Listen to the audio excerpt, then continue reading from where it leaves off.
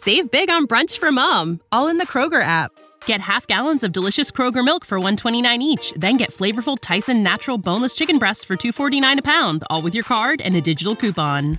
Shop these deals at your local Kroger, less than 5 miles away. Or tap the screen now to download the Kroger app to save big today. Kroger, fresh for everyone.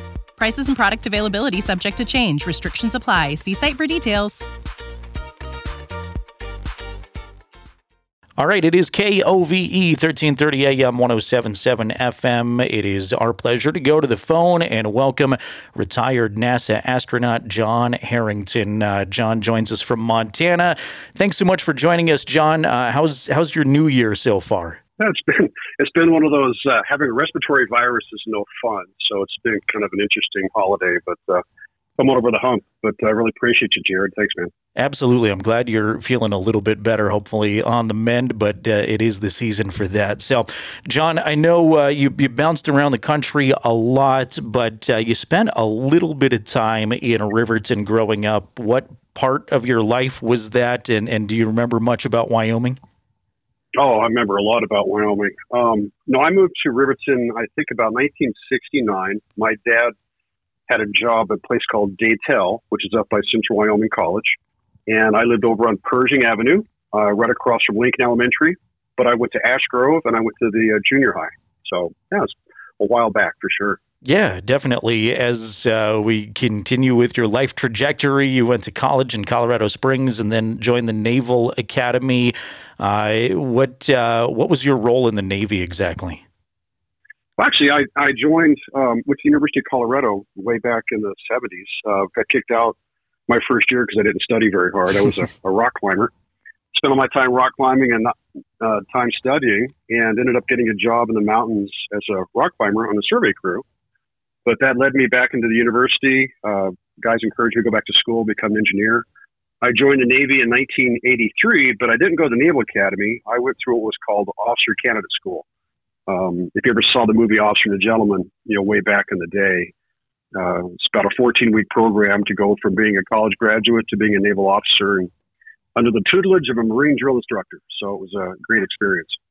At what point in your life did you realize you wanted to go to space, you wanted to become an astronaut? Was that early on, or did that come about later with your time in the military? Well, I dreamed about it as a kid. I think back in the 60s, all of us, it was on TV. People were going to the moon, and I dreamed about it. I played astronaut, but I never thought it was something I could accomplish until much later in my life. Certainly in my military career as a naval aviator and test pilot, I realized that people I used to watch on TV back in the 60s and 70s, they were doing the exact same job I was doing. We had the same test pilot school, same type of flight test. And I figured, well, if they could do it, why not me? And if you don't apply, you won't, right? Exactly. And you had a great resume and great credentials, but I imagine that is a select few that get the invitation to NASA. Well, it was pretty funny. You go down for the interviews. It's a 1-week interview. You spend 1 hour with a group of about 15 people, and they ask you, tell us everything you've done since you're in high school. That was essentially the interview question. And it turns into this conversation. And by the end of the conversation, they said, why should we hire you? How are you different than anybody else that's walked through this door? I was a fixed-wing engineering test pilot. I had a master's in aeronautical engineering. I did well in my squadrons. But to me, everybody else that I'd met in the interview just had that same type of credential.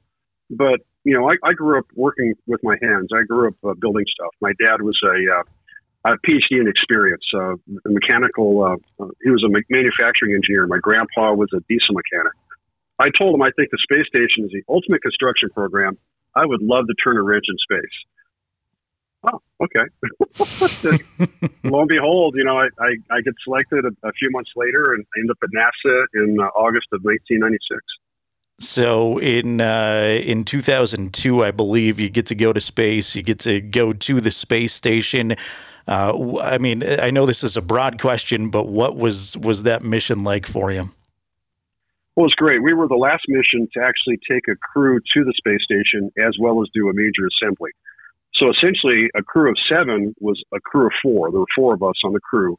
Took 3 people to space, brought 3 people home. But myself and another gentleman, Mike Lopez Alegria, did 3 spacewalks, and we helped assemble a large truss on the outside of the space station, kind of the backbone of the space station. And we did about 20 hours outside the spacecraft doing that. And I'm sure you get this nonstop, but what was that like? What did a spacewalk feel like? It's every kid's dream, man. It's your own little spaceship. You can float. You see the world from a perspective you've never seen it before, and you get to work with some amazing people and do something I think broadens the knowledge for humanity. That we can, if we do go back to the moon and Mars, hopefully what we learned on the space station is going to allow us to do that. Retired NASA astronaut John Herrington, our guest. John, you're, of course, an enrolled member of the Chickasaw Nation, and you earned the designation of the first enrolled member of a Native American tribe to fly in space. I imagine that meant a lot to you, and you were able to represent the Chickasaw Nation in space as well. Oh, very much so. I'm very proud of my heritage. My mom's side of the family, I'm a citizen of the Chickasaw Nation. Governor Anatubby is a strong supporter of education, science, and I've been very fortunate to work with the tribe for many years. It's one of those things that, I didn't have a role model like that growing up, and I'm hoping that I found myself in a position that I didn't expect to be in, but I found that, people, look up to you and you realize that, wow, if I can make a difference in somebody else's life, then that's what I'm on this earth for. So hopefully somebody will look at me and say, hey, if he can do it, why can't I? And I'm very, very fortunate to have been put into that position.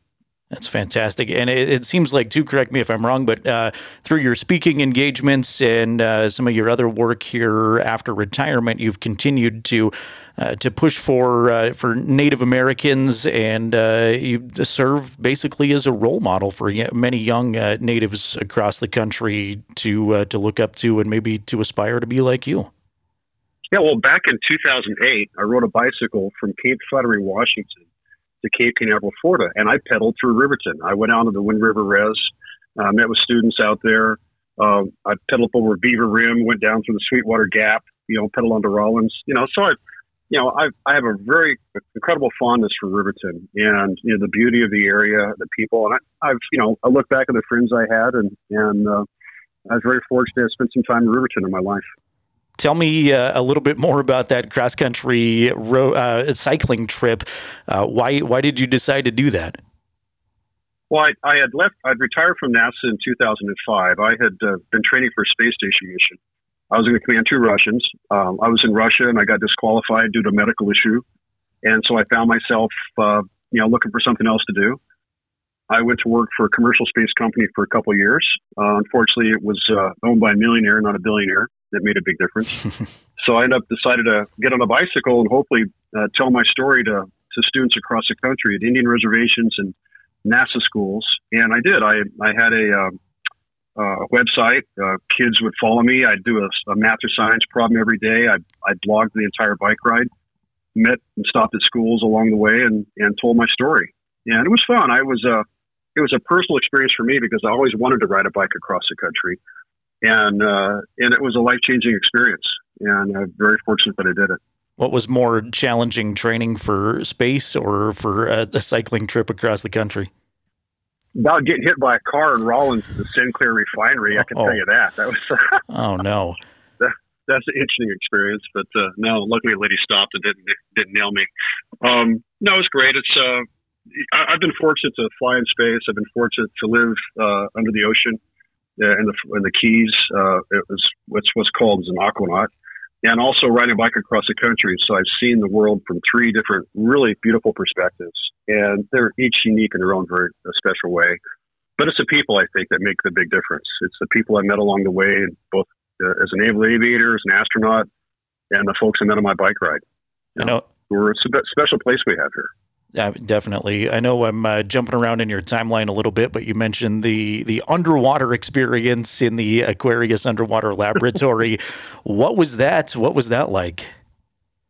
It's a space flight analog, and what that means is, I had flown in space already, so I was a commander. I took 3 people one was an engineer, and 2 other astronauts that had not flown yet. The idea was to put them in an environment that it's a difficult environment. And you essentially do spacewalks. You go out and you do scuba dives, you map coral, you do you build structures. And the idea is to get them to experience what it's like to be in a difficult environment for a period of time and see how you work well together. That was the point behind it. And they still do it. It's called NEMO. It's NASA Extreme Environment Mission Operations. It's not the fish. It's not the clownfish. It's a little bit different. But it was a great experience. When you see in space, you see things from a very macro view, from a very high point. But in underwater, you see it from the very micro view. You see like little teeny krill shrimp. You go outside of the habitat, and there's a big grouper the size of a Volkswagen next to you. There's barracuda in the structures. It's an amazing experience, and I'm very fortunate I had a chance to do that as an astronaut. If that wasn't enough on your resume, you're also an author. You came out with a children's book a few years ago titled Mission to Space. I know you're very proud of that and encourage everybody to check that out, especially if you've got kids. But do you foresee releasing more books? Is that something you want to do more of?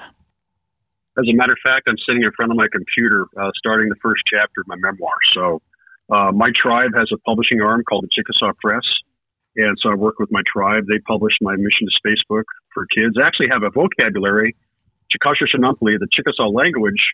There's a vocabulary in the back that takes the English words and gives it this Chickasaw a word with it. And I'm working on my memoir right now. Hopefully I'll have it done sometime this year and published next year.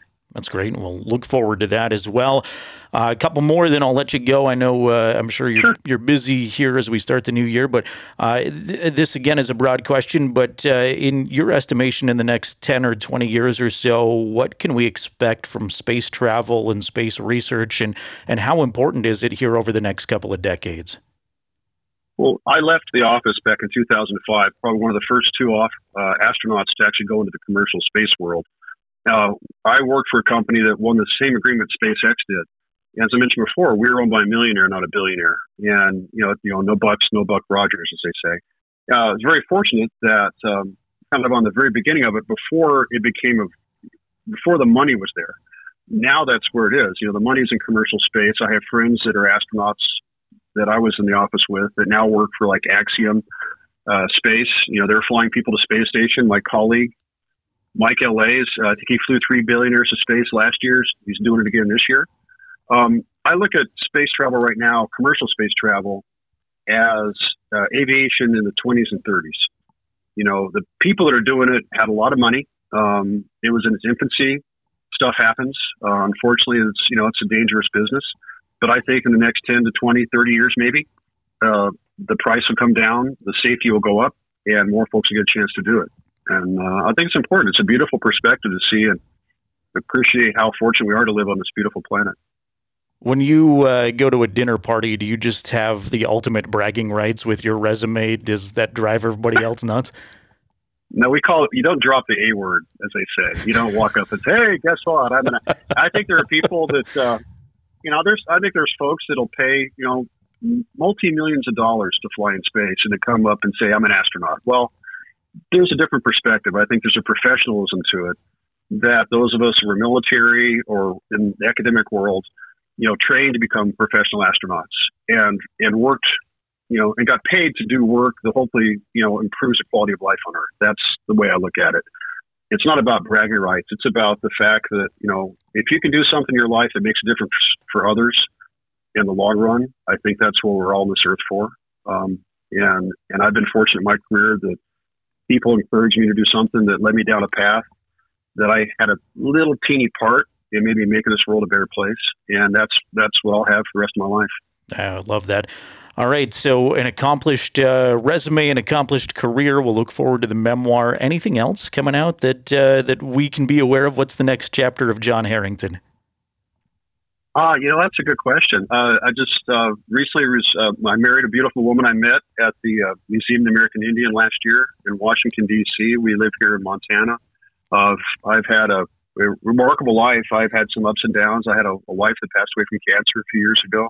Life goes on. You find people that make you a better person. I found one, and I'm living a wonderful life here in Montana. That's great. I'm glad to hear it, John. Really appreciate you taking a few moments today, and hope everybody can check out the memoir in a few more months here. But Mission to Space is out now. Great opportunity to pick that up, especially if you've got kids. And John, I hope we can stay in touch, and really appreciate you taking some time again today. Hey, Jared, thanks a lot. I appreciate it. You have a wonderful day. Save big on brunch for mom, all in the Kroger app. Get half gallons of delicious Kroger milk for $1.29 each. Then get flavorful Tyson natural boneless chicken breasts for $2.49 a pound, all with your card and a digital coupon. Shop these deals at your local Kroger, less than 5 miles away. Or tap the screen now to download the Kroger app to save big today. Kroger, fresh for everyone. Prices and product availability subject to change. Restrictions apply. See site for details.